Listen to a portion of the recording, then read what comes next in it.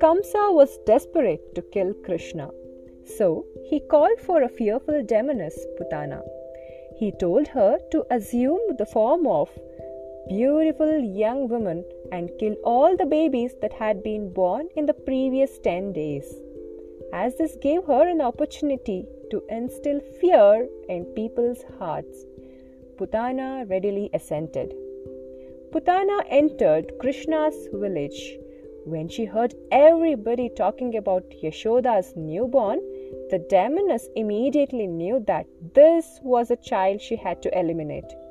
Distracting Yashoda, she made Krishna suckle her poisonous smeared nipples. The poison did nothing to him, but Putana died.